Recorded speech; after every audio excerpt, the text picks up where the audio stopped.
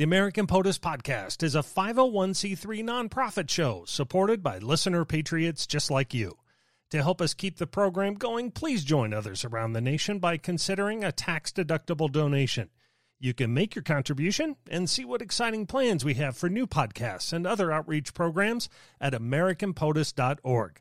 Thank you for your support, and we hope you enjoy this episode. On this episode of American POTUS, one of the most effective presidential cabinet members in modern history, James A. Baker III. He was in the middle of the national political scene for over 25 years, most notably as White House Chief of Staff and Secretary of State. His keen sense of compromise helped him famously navigate the many pitfalls of Washington politics, proving time and again that behind every successful POTUS is a strategic power broker who knows how to get things done. James Baker, next on American POTUS. I'm Scott Brunn with the National Museum of American Presidents. With the help of presidential scholar Alan Lowe, we're opening the book on the men who have held our nation's highest office. In each episode, we'll tap into our nationwide cabinet of historians, authors, experts, and others to reveal the most compelling moments from these extraordinary patriots.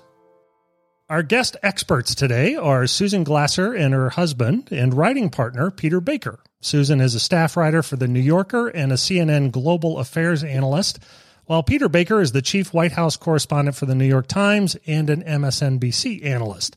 Susan and Peter are co-authors of the brand new best-selling book, The Man Who Ran Washington, The Life and Times of James Baker.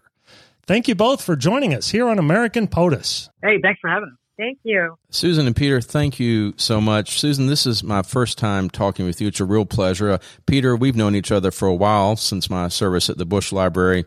Long been a fan of the work of you both. I'd like to start today, if we can, with a pretty basic question. Why did you decide to focus on James Baker? What was it about him that first made you want to write this really wonderful book? Well, thanks so much for having us. And we really appreciate Alan. Has always been a great help and supporter. We've had a number of visits at the various libraries that he's run over the years. In fact, this actually traces back, Alan, to the time when you and I met, I think, when I was working on Days of Fire, which is about President George W. Bush and Vice President Dick Cheney. And when we were done with that book, when I was done with that book, Susan and I were talking about doing a project together. And we were trying to figure out what would be a subject that has not been explored by many other authors, but would be worth, telling a story. And Baker came to mind. We were actually surprised to learn that nobody had written a biography of before. I mean, there's so many secretaries of state who have biographies written of them who haven't done very much, honestly. And this is a guy who not only was Secretary of State during the end of the Cold War and the reunification of Germany and the Gulf War, he also served, obviously, as Reagan's chief of staff, and he ran 5 presidential campaigns. It's kind of like Karl Rove and Henry Kissinger rolled into one. So we thought, boy, that's a big story to tell just by itself. And then more and more, we thought it was also a story of Washington and how things were and how things are today and how Baker's story tells us this bigger picture. What was your process? I know you had great access to Secretary Baker. What was your process in writing the book? Well, first of all, this took so long that I can't say that we had it all worked out in advance. We certainly never anticipated that it would be 7 years, but we also didn't anticipate the Trump era and many, many news distractions along the way, including a false start of moving to Jerusalem, where Peter was going to be the correspondent for the New York Times and left here in August of 2016. So we thought we'd have plenty of time in a foreign correspondent tour to finish the book up. And that was, of course, 4 years ago. So we quickly were summoned back to Washington, and it is what it is. But in many ways, I think that benefited the book and us in thinking about both Jim Baker as a subject and also his Washington, which is really the other subject of the book. It's a story of a unique figure in American politics. And I think it's also a story of a moment in American politics that is definitively past now. But, from the end of Watergate to the end of the Cold War, an era when the structural incentives in Washington were very much different than today. And when getting things done was actually the goal, and governing was the goal, much more so of our political class than it is today in a moment of permanent campaigning. I must admit, as I read the book and thought about another Baker I'd worked with, Howard Baker, he was cut from that same mold of getting things done, of working for compromise and actually affecting good public policy along the way. So you make that point that James Baker, in many ways, idealized that partisan compromiser, a strong but civil statesman. That doesn't seem to exist anymore. How did Baker become that man? Who were his models? Yeah, it's a great question. He was not from a political family. He was from a family that was well known in Houston. One of the great-father were architects of the modern Houston. But the family ethos was stay out of politics. In fact, the motto was work hard, study, and stay out of politics. And I think that for Baker, it was a late in life or midlife career change after he decided that corporate law wasn't really doing it for him. And so it was kind of an accident of fate. He became friends on the tennis course in the Houston Country Club with George H.W. Bush. They both were looking for a good doubles partner, basically, and they won a couple championships. They would tell you all the way to the end of their lives about those championships. And it was that accident of fate that really brought them together. So when Baker had a tragedy in his family, his first wife passed away, Bush was the one who brought him into a Senate race to help me with this Senate race, and it really stuck. Baker got the bug. Before we dive more into the specifics of his career, for those folks who, unlike you, have never met James Baker, if we met him on the street today, if we were talking to him right now, what would strike us most about James Baker? Well, he was sometimes described as a chameleon, and that is an interesting description because he was somebody who was very comfortable in a wide range of milieu and extremely good at talking to you on your level, whether that is the level of a Soviet foreign minister or a good old boy senator from North Carolina or a sort of East Coast establishment type. He had a sort of shape-shifting skill, a negotiator skill perhaps of interacting with people on their own level. And what's interesting is that he came from, as Peter mentioned, this kind of very constricted world of the Houston aristocracy. And his family really had helped to build modern Houston and many of its institutions, but did not have ambitions in many ways outside of that. In fact, Baker was forced by his father really to come back to Texas for law school. He gone to Princeton for college at his father's insistence. That was also his father's alma mater. But when it came to law school, Baker might have been interested in somewhere like Harvard, but his dad said, no, you're going to be practicing here in Texas and you must go to UT Law School. So, he's this urbane, sophisticated man, but he also, is a genuine cowboy boot wearing, tobacco chewing hunter who loves to brag that he was the youngest member and is now the oldest member of a famous hunting club outside of Houston. Let's talk a bit about the perilous times at the end of the Cold War. I know, I'm sure you know Jeff Engel, who was a former guest on American POTUS, a good friend of ours at SMU, who wrote about H.W. Bush and Baker's deft handling of that difficult, challenging time as the Soviet Union was collapsing. What would you classify as the greatest kind of Baker-Bush accomplishment during those times? Well, it's a great question. I mean, you could name a number of them, right? But I do think that bringing the Cold War to a peaceful end, it just stands out as a remarkable moment in history. Now, they were not the ones who won the Cold War per se. I don't think you could say that it was because of Baker that the Soviet Union collapsed. That would be going too far. But, during these revolutionary times, it mattered how America responded, how America handled it. And it could have ended in a very different way. This did not have to be a peaceful, joyous, moment in history. And yet it was because, obviously, of the individuals who were involved, and most particularly Bush and Baker, that that it worked out probably as well as it did, at least for the time. Obviously, we can talk about the 20 or 30 years since then, but for that moment, at a time of great volatility, their steady handling of it was clearly, I think, vital and meaningful, consequential. I think, as Jeff would say, the genius of knowing what to do and what not to do, what to say and what not to say was very important. And I know you both have co-authored a book called Kremlin Rising as well. So you talked about the next 20 or 30 years after that. What could, if anything, they have done different that would have forestalled the rise of the Putin autocracy we see today? It's very interesting. There's so many what ifs associated with that period in history. And, you can, on the positive side for Baker, look at German unification as an enormous accomplishment that might not have happened in the short window of time, relatively speaking, in which he had to make it happen. But the flip side, as you say, is was there more that the United States could have done and the Western allies to create in Russia the conditions for a more successful, long-lasting transition to democracy and market capitalism?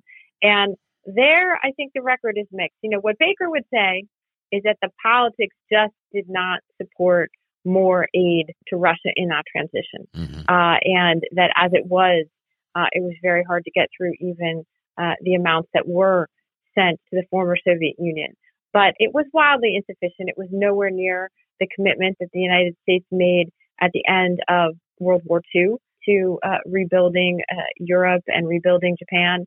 It just wasn't on the same level, despite it having been essentially a 50-year-long conflict. And, Peter and I arrived in Moscow basically a decade after these events. And, it was clear that Vladimir Putin, although he was sort of almost an unknown figure coming from the upper middle ranks at best of the former KGB, that he was pushing on buttons that were easily pushed with the Russian people, the narrative of grievance toward the West, the idea that they had lost the Cold War so much as having had it been sold out, that the U.S. Saw it as a triumph, and that it really was, Putin is the master of zero-sum politics, right? Like we won and they lost. And although Bush and Baker tried very hard not to spike the football, as George H.W. Bush said, that became the narrative anyways in Russia and that Putin used. So it's hard to say because perhaps the sums that would have been required were so vast, they were inconceivable politically. But, it's a really important question to ask. I think, Putin appears to be using the same playbook that dictators have often used. Certainly Hitler used that same playbook after the First World War, that the victory had been snatched away from them, that they had been betrayed. And I think Putin obviously was setting up an outside enemy to create his own power. So that is, it's a really interesting question of what the Bush administration, the Clinton administration, and more after that could have done, should have done, what kind of funds would have been needed to do that. Really fascinating question. So I'm going to scoot away from that for a moment, from Russia, to another very interesting topic, and that's Iraq. It looms large in the legacies of James Baker and both Presidents Bush. Of course, Baker played a huge role in the diplomacy that put together the coalition before the Persian Gulf War. But of course, after that war, both he and 41 took criticism for perhaps not going far enough, by, at least from some quarters. Then under Bush 43, as I know well, Baker took a very wary view of going into Iraq and then was co-leader of the Iraq Study Group. So at the end of the day, as you spoke with Baker, how did he assess his actions over the year vis-a-vis Iraq, and what did he view, if there was one, would have been the ideal solution to the challenge that Iraq posed to us? Yeah, that's a great question. I think, for a lot of years, Baker said after the Gulf War, he would get people asking him, well, why didn't you guys go on to Baghdad? Why did you stop? And in fact, it was a unanimous decision back then, by the way. Even Dick Cheney, who was defense secretary, agreed they should not go on to Baghdad, should not topple Saddam Hussein, that went beyond the mission that they had won so much international support for, and that they didn't want to own, in Colin Powell's famous Pottery Barn rule, you break it, you own it. And so Baker for years had to defend that decision because they said, well, how come you left this guy in power? What a mistake that was. What Baker would tell you today is, I don't get that question anymore. And that's true. He doesn't get that question anymore because now we've seen in some ways the consequences of what might have happened in 1991 had they did what they did in 2003. And Baker's a skeptic of military power. He's a believer in American leadership. Mm-hmm. He's a believer in, Washington playing a major role in the world. But he's not a believer in sending in the 101st Airborne every time something happens. In fact, when we talked to him, I remember it was a day we were out of his ranch in Wyoming. He was kind enough to have us out there. And we were talking about it. And he just kind of it made his face. He just was so aggrieved by what had happened. He says, "I'm just no more wars." He said, "No more wars." He's so unhappy with how America had been, dragged in militarily to this region beyond where he thought we should have gone. Did he foresee the rise of the Islamist fundamentalist movements? No, I don't think so. Baker was laser focused on what he saw as the strategic challenges of his moment, and that's where you could fault him as a diplomat. In fact, is the things that were on the periphery. He was ruthlessly focused on the unraveling of the Soviet Union as the central challenge of the Bush presidency, and therefore of his tenure at the State Department. He wasn't wrong about that, of course, but I think the rise of Islam it kind of falls in the same category in some ways as the unraveling of the former Yugoslavia and the war in the Balkans, wars, plural, in the Balkans that ensued, which also, you could say is one of the failings of Baker's tenure in office. I just don't think he wasn't as good at those things that required peripheral international vision. On a lighter note, you have me wondering, what was his Wyoming ranch like? So Peter and I, that was certainly a high point of doing this book, is that we did get to go visit Jim Baker and his wife, Susan, on their ranch in Wyoming. And, that was, first of all, it's gorgeous. Second of all, it is not like a fancy, rich person's Architectural Digest ranch. It is a real ranch. And in fact, he and his wife live in the original settlers' cabin, homesteaders' cabin on the ranch. They've subsequently built a kind of bunkhouse for their family, a guest house that, their guests like us stayed in. But there's a generator there and a lot of animals. When Secretary Baker took us on a tour, he got out. He wanted to show us a nice open field. And he said, as soon as he got out, he said, "Oh, shoot, I forgot my gun," because there's a lot of bears around here. We were worried. Can you imagine the headlines if we had lost a Secretary of State to a bear in front of us? That's awesome. Yeah, no, it's a very rustic place. He and his wife would argue about how late at night they could keep the generator running. You want to turn it off. You want to keep the electricity on. We've all had that argument. We've all had that. Before we get into Baker's critical time as Reagan's chief of staff, a quick note about you getting in touch with us here at American POTUS. We're always happy to see your comments or suggestions about this episode or any of the others. Simply visit AmericanPOTUS.com or send us a note on Facebook, Instagram, or Twitter. And while you're there on your favorite social platform, we'd appreciate it if you spread the word about the podcast.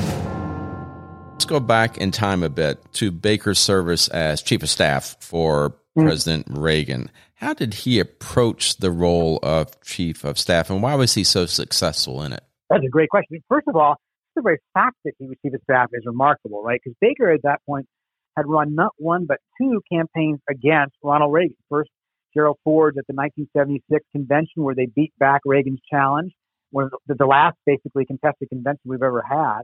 And then again in 1980 when he ran Bush's campaign, which, was surprisingly strong against Reagan and strong enough to get him onto the ticket as the vice presidential candidate. So there's no reason you would think that Ronald Reagan would look at Jim Baker and say, "This is my guy." But I think it says a lot about Reagan that he picked Baker, and obviously a lot about Baker too.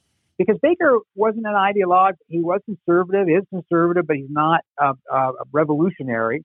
But he wanted to get stuff done. And I think that his main ethos as chief of staff was, how do I take Reagan's vision and translate it into actual wins, things that we can get done? He cast aside the things he thought were a waste of time, like trying to abolish the education department, other things that were red meat, perhaps for the base, but were never going to happen with a Democratic House. And he picked the things he thought he could get done, like tax cuts, the economic program in particular, because the economy was doing badly. And he took a lot of flack from the Reaganites who thought he was insufficiently conservative. The whole "let Reagan be Reagan" phrase was really a jab at Baker. But in fact, he was doing what Baker wanted him to do. He was doing what Reagan wanted him to do. Reagan was more of a pragmatist himself, I think, than a lot of people acknowledge. Very true. And I think you also spell out in your book the whole back and forth with Deaver and was it Spencer and others and Meese at the very beginning. Very interesting look at the dynamics of all those folks around Reagan as the administration began.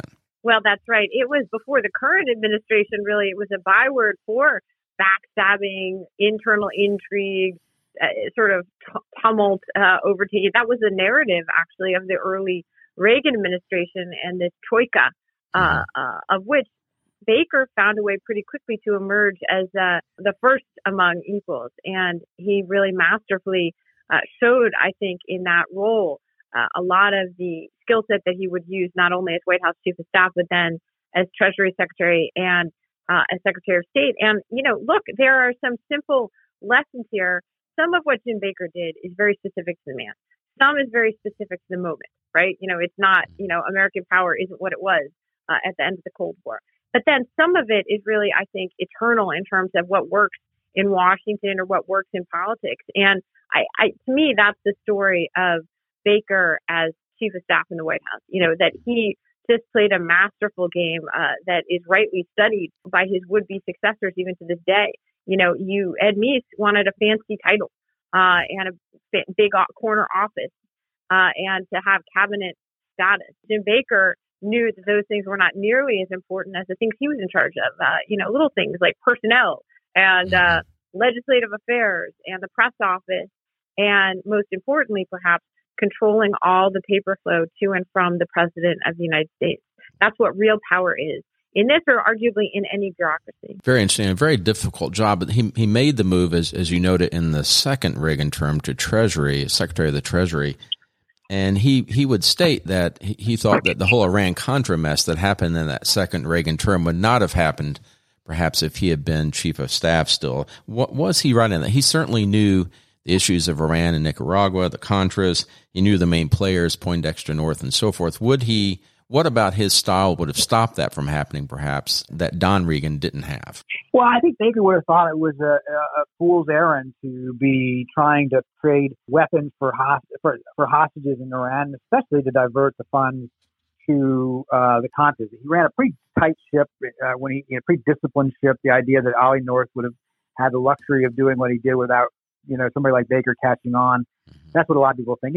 Mike Deaver said he thought that if Baker had still been Chief of Staff, Iran-Contra wouldn't have. I think Nancy Reagan thought that as well, that was a key mistake for her husband when the two of them switched their jobs in the second term. And, he was always suspicious of the adventurism. At the very first days of the White House, when he was taking over Chief of Staff, he sits down with Mike Deaver. And Deaver describes this. He says, we're sitting so close, our knees are almost touching. And Baker says to him, look, our first job is going to watch out for these guys who are going to try to get us and the president into war in Central America. We can't let that happen. And so obviously they did fund the Contras and they were having a proxy war, but he wanted to make sure that America didn't get itself caught up there. And he had a real high degree of skepticism of some of the adventurists in the White House. So interesting. And when he is at Treasury, though, what would you classify as his greatest accomplishments there? And how did a man with no real formal training in that, how was he so successful at the Treasury Department? To say the least, no formal training. He had a single undergraduate course at Princeton in economics, and I don't think he did all too well in it to begin with. On paper, he's no more qualified than I to be Treasury Secretary, and believe me, I'm definitely not qualified. He's not, no finance background, no Wall Street, nothing. But of course, he brought a unique understanding that he already had of the politics of mid-1980s Washington. He had brought the clout of the President of the United States and the intimate knowledge of how to work levers of power in the Reagan administration, since he was the one who had built those levers of power. And of course, he had a real focus on Congress when he was in the White House and working Capitol Hill to get deals. So that became, I think, the paramount skill for him in negotiating what became his signature accomplishment of that and frankly, of many future Treasury secretaries, which was the 1986 tax reform, sweeping tax reform legislation. People thought it was unthinkable that it could get done, but Reagan had made it his main legislative priority for the beginning of his second term. And Baker, interestingly, found that in some ways it was easier to negotiate with the Democrats who controlled the House and Dan Rostenkowski, who was the powerful chairman of the Ways and Means Committee, than it was in some respects to negotiate with the Senate Republicans of his own party. But that was a lasting accomplishment that had everything to do with Baker's political skills and negotiating skills. much more so than any finance background would have. We'll talk about Baker's role in the 2000 presidential election recount in just a second. But first, we want to remind you who's behind this new show. The brand new National Museum of American Presidents is responsible for the podcast. We would love to hear your comments or questions about this episode or any other. Just visit AmericanPotus.com or leave us a note on Facebook, Instagram, or Twitter. Far ahead in the future into the administration of Bush 43. And Peter, again, you mentioned earlier your terrific book, Days of Fire, all about that administration. And James Baker played a big role there at the very beginning. He was sent by W to Florida during the whole recount mess in 2000, during the presidential election in 2000. Can you outline for our listeners what role Baker played in that recount and why W asked him to help, and why, as you said in the book, the Democrats knew they were in trouble when James Baker was sent to Florida? Yeah, no, it's a great question. In fact, George W. Bush didn't want Baker around his campaign at first because he wanted to show that he was his own man. He didn't want to be daddy's son running the same playbook and the same characters all over again in 2000. So Baker understood that, and he kept a healthy distance, and he tried very hard not to get in the way or do anything that would cause problems for W. But when the election day was over and they suddenly found themselves with a few hundred votes ahead in Florida, everything on the line, the person he picked up the phone to call was Jim Baker. And you're right. The Democrats told us when we researched this book that when they realized that Baker was going to be in charge, they thought, well, that's it. We're probably going to lose because Baker had this aura around him. He had this aura of a winner, of a great, skill set that was not raw necessarily, although he was obviously a talented lawyer. He was really about politics and the marriage of politics and law. So he goes to Florida and he oversees Bush's recount effort. And the two fundamental things he does. One is he understands clearly that they cannot fall behind even for a single day, because their strength of their argument is Bush won on election night. He won after the first recount. He won after the second recount. He was always ahead, and therefore there's no reason to suspect his victory was genuine. And the second insight was this is going to end the Supreme Court. And other conservatives don't particularly like the idea of bringing these kinds of cases to the federal court. At least that's the orthodoxy. And he just kind of, he doesn't stand on that kind of thing. If it means they're going to win, they're going to toss aside orthodoxy and go to the Supreme Court, and that's what they did. Now, one of the things I would say, in addition to that, is because we're thinking a lot about this today, right? With what's going to happen with this election and whether there'll be another Florida or maybe another 3 Floridas or 4 Floridas, who knows? But the difference then is in Baker and in Al Gore and George W. Bush and the other players back then, you had people who were willing to fight tooth and nail within the system to win. But once it was over, they had a fundamental respect for the system. They had a fundamental respect for the outcome and said, okay, well, I'm not happy about it in the case of the Democrats. But Al Gore gave a very gracious speech. And the Republicans were gracious enough to reach out the aisle and say, look, we're now president. I'm Bush said I'm president of all people. The difference today is I'm not sure we have a president who's like that. He's already made clear that the vote is going to be illegitimate unless he wins. And he's going to feel quite free to tear down the credibility of the system as a whole. Well, hopefully the results this year will be clearer than that. We won't have to go through that. I remember 2000 was quite a challenge for so many people. But you're right. At the end of the day, the players backed off and said the system works, and we need to proceed with the republic and keep that uppermost in our mind. I remember when Gore took back his concession, though, I remember, didn't W say, what do you mean you're taking it back, right? So then you go into all that for those weeks, but then it was thankfully resolved. Now, I'm going to jump out of that topic for a moment and go back to Baker as a political genius, later in life at least, and amazing accomplishments as you detail in your terrific book. But the one time he actually ran for office, he was not that good of a candidate for attorney general in Texas. How do you explain how he couldn't be a good candidate himself, but could run campaigns and be so politically savvy otherwise? Well, it's true that in many ways, of course, losing that 1978 race for Texas attorney general was to his great ultimate long-term benefit, as so many failures in life are, right? I mean, that's, a very human aspect of his biography. But imagine if he had one, then he probably, he certainly would never have gone on to the success he saw in Washington, and he would not have been Secretary of State. And, it's possible that George H.W. Bush not only would not have been vice president, but never would have become president. So it's a fascinating kind of like alternate history version. But, the bottom line was he was a lousy candidate. He did not want to kiss babies and shake hands. And it just, perhaps it was his patrician upbringing. Perhaps it was, just some reserve in his nature. But he was much more comfortable with backroom politics. And it showed, in fact, that we talked with a reporter who had covered him in that campaign, who made that observation. They would go to the county fairs and Baker would just walk right by the people who could actually cast votes for him. But he would make a beeline to the county judge or whoever was the main power broker there and immediately find out, how the place was wired. And, some people, that's their stage. And I think for Baker, that was his stage. That was where he was built to shine. Not only in American politics, I think, the amazing story of his rise is that he went from this sort of constrained world of a Texas corporate lawyer bound by family and duty into a relatively, certainly privileged but narrow world. And as he went to bigger and bigger playing fields, he essentially, found himself thriving in all of those. And so, he had never done finance, as we talked about as Treasury Secretary. He not only did the tax reform, but he loved negotiating with his international counterparts, and the Plaza Accords that he negotiated were essentially the first time that central bankers around the world, agreed to coordinate fiscal policy, which is a really big deal in that world. And again, it was something new to Baker, but he thrived in it.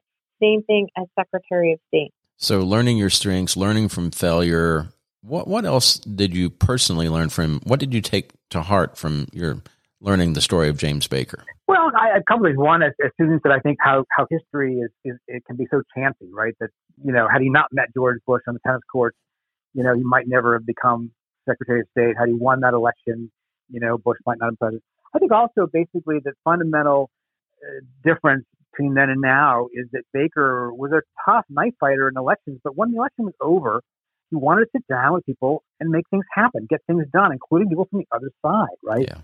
So he sat down with Democrats to revamp Social Security in 1983. He sat down with Democrats to redo the tax code, as you mentioned, in 1986. He sat down with Democrats to get the Contra War resolved in 1989. And, for Baker and for Bush and for a lot of the people of that generation, I think elections were the necessary step in order to get to the place where you could actually do something, not the other way around. Today, unfortunately, it seems like a lot of times it's the other way around. We're governing, it's simply setting up the next election. So looking at the office of the presidency, what fascinates you both most about that office? Our friend Mike McFaul, who was the ambassador to Russia under Barack Obama, and before that he was his chief Russia advisor in the White House. Mike has spent his career as an academic, and he's just an expert on the former Soviet Union, which is how we got to know him at Stanford. And, he said that for him, the biggest surprise at working in the White House and going to work there every day was how much it sort of defied modern trends in political science. And he came to really reappreciate the role of individual decisions in shaping longer term trends, and that in recent years, both history and political science have emphasized that macro trends at the expense of the individual decision maker. And he said that he just couldn't in good conscience come out of his tour in the White House still believing that quite so fervently. And I think for Peter and I, certainly this book was an extended reminder of that lesson that Mike took, in part because it's so clear that there were individual decisions that might have gone against the grain or choices that would have been made differently. For example, the Supreme Court has been a big subject of discussion in the last couple of weeks since the death of Ruth Bader Ginsburg. And look at the maximalist sort of power for its own sake interpretation taken by Mitch McConnell and President Trump in terms of pushing through a nominee so close to an election, or at least trying to. Well, Ronald Reagan had an opening for the Supreme Court in 1981, and they wanted to appoint a woman. And it was Jim Baker, interestingly. I didn't know this. It was Jim Baker who really advocated for Sandra Day O'Connor.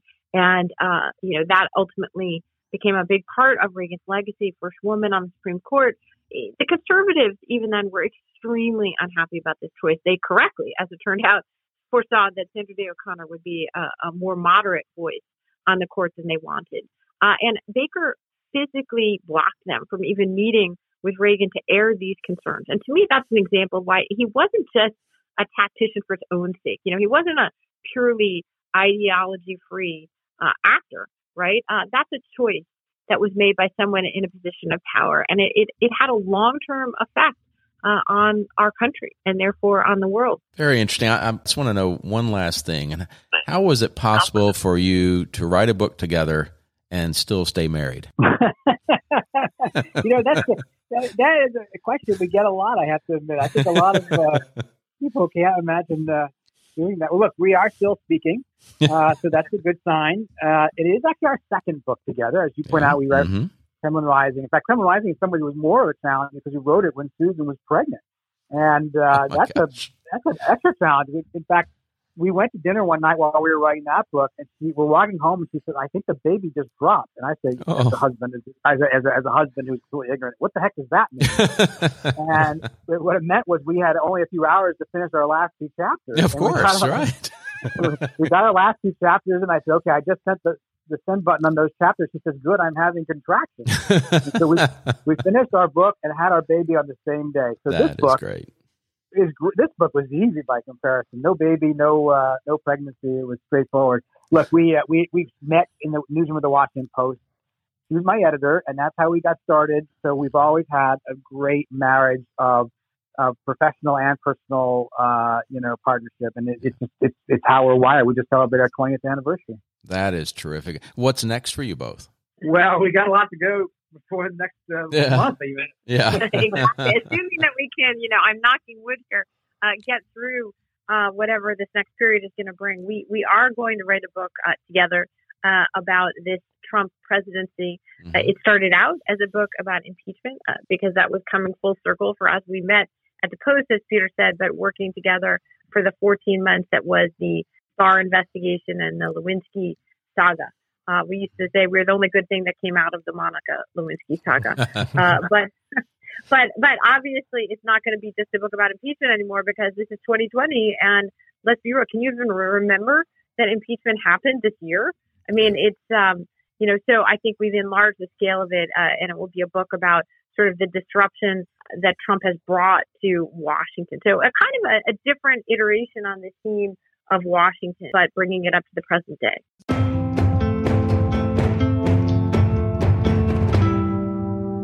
Susan and Peter, we like to give our listeners a look into the personal side of our featured character in each episode. Are you able to help us with a little American POTUS quickfire? Sure. All right. Other than POTUS 40, 41, or 43, which obviously were his favorites, who do you think his favorite president would be or is? Baker's.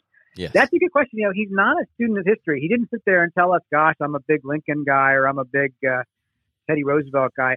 One thing he had in common with Teddy Roosevelt, I think, is that he is kind of an outdoorsman, right? He loves to go hunting and fishing. I think that's one thing where he and Teddy Roosevelt probably had a lot in common. And he might have said that his family did not like FDR when he was growing up. They were Texas Democrats, so they thought that FDR was way too liberal for them. But I think I don't know if give me a thought on that. Interesting, yeah. I mean, he's not a military bluster guy like Teddy Roosevelt, but I agree with that. That understanding Baker as a man of the West more even than a Southerner was one of the keys to getting who he is, and also understanding he's famous for hunting. But I think we came to realize that it's not so much for him about the killing the animals as it is for being out there in nature. So in that sense, that's kind of like Teddy Roosevelt too. Of his many jobs in government service, what do you think was the most fulfilling for him? He loved being Secretary of State. And he did not want to give it up, and he was dragged very reluctantly back into what turned out to be the disastrous 1992 campaign of Bush, where he ultimately lost re-election. But no question that he saw correctly that it was not only the pinnacle of his or any career, but that it was at this incredible moment when the hinges of history were turning, and that he got to be someone who determined where they were going. So actually, I think he was great at being White House Chief of Staff. He was miserable doing it. And I think that's not the case for Secretary of State. So he and POTUS 41 were notorious tennis partners, as you mentioned. Who was more competitive, though? And who won more? This is why they liked each other, because they were both competitive. They liked to play together as doubles. That Bush was a better net guy. Baker was a better baseline guy. They both had pretty weak serves. That's what they would tell you. We interviewed President Bush 41 before he passed about it, and he says, "Oh, definitely Baker's the better player." But it was tennis was at the heart of their relationship because it was about competition. And these guys like to win. Well, the other thing I would say about tennis is that it's actually a key to understanding Baker even before and separate from the Bush thing. He was a fanatical tennis player as a kid. He went on to be the captain of the tennis team at the Hill School, the prep school he went to. His father was also a big tennis player and pushed him very hard. He described his tennis coach to us at one point, actually, as a second father to him. And his dad was so demanding that when Baker was young and he played a match, his dad would say that he had to go back on the court and keep practicing after the match. What would you say his most impressive skill is? I think reading other people. I think that, whether it be in domestic politics or international affairs, the thing he brought to the table was a keen instinct and intuition about what the person on the other side needed in order to be successful. So when he was trying to get something in a negotiation, he figured out how to get what he wanted while letting the other person walk away with something that was good for that person as well. And he understood what the other person's red lines were, how far you could push them and beyond which you couldn't.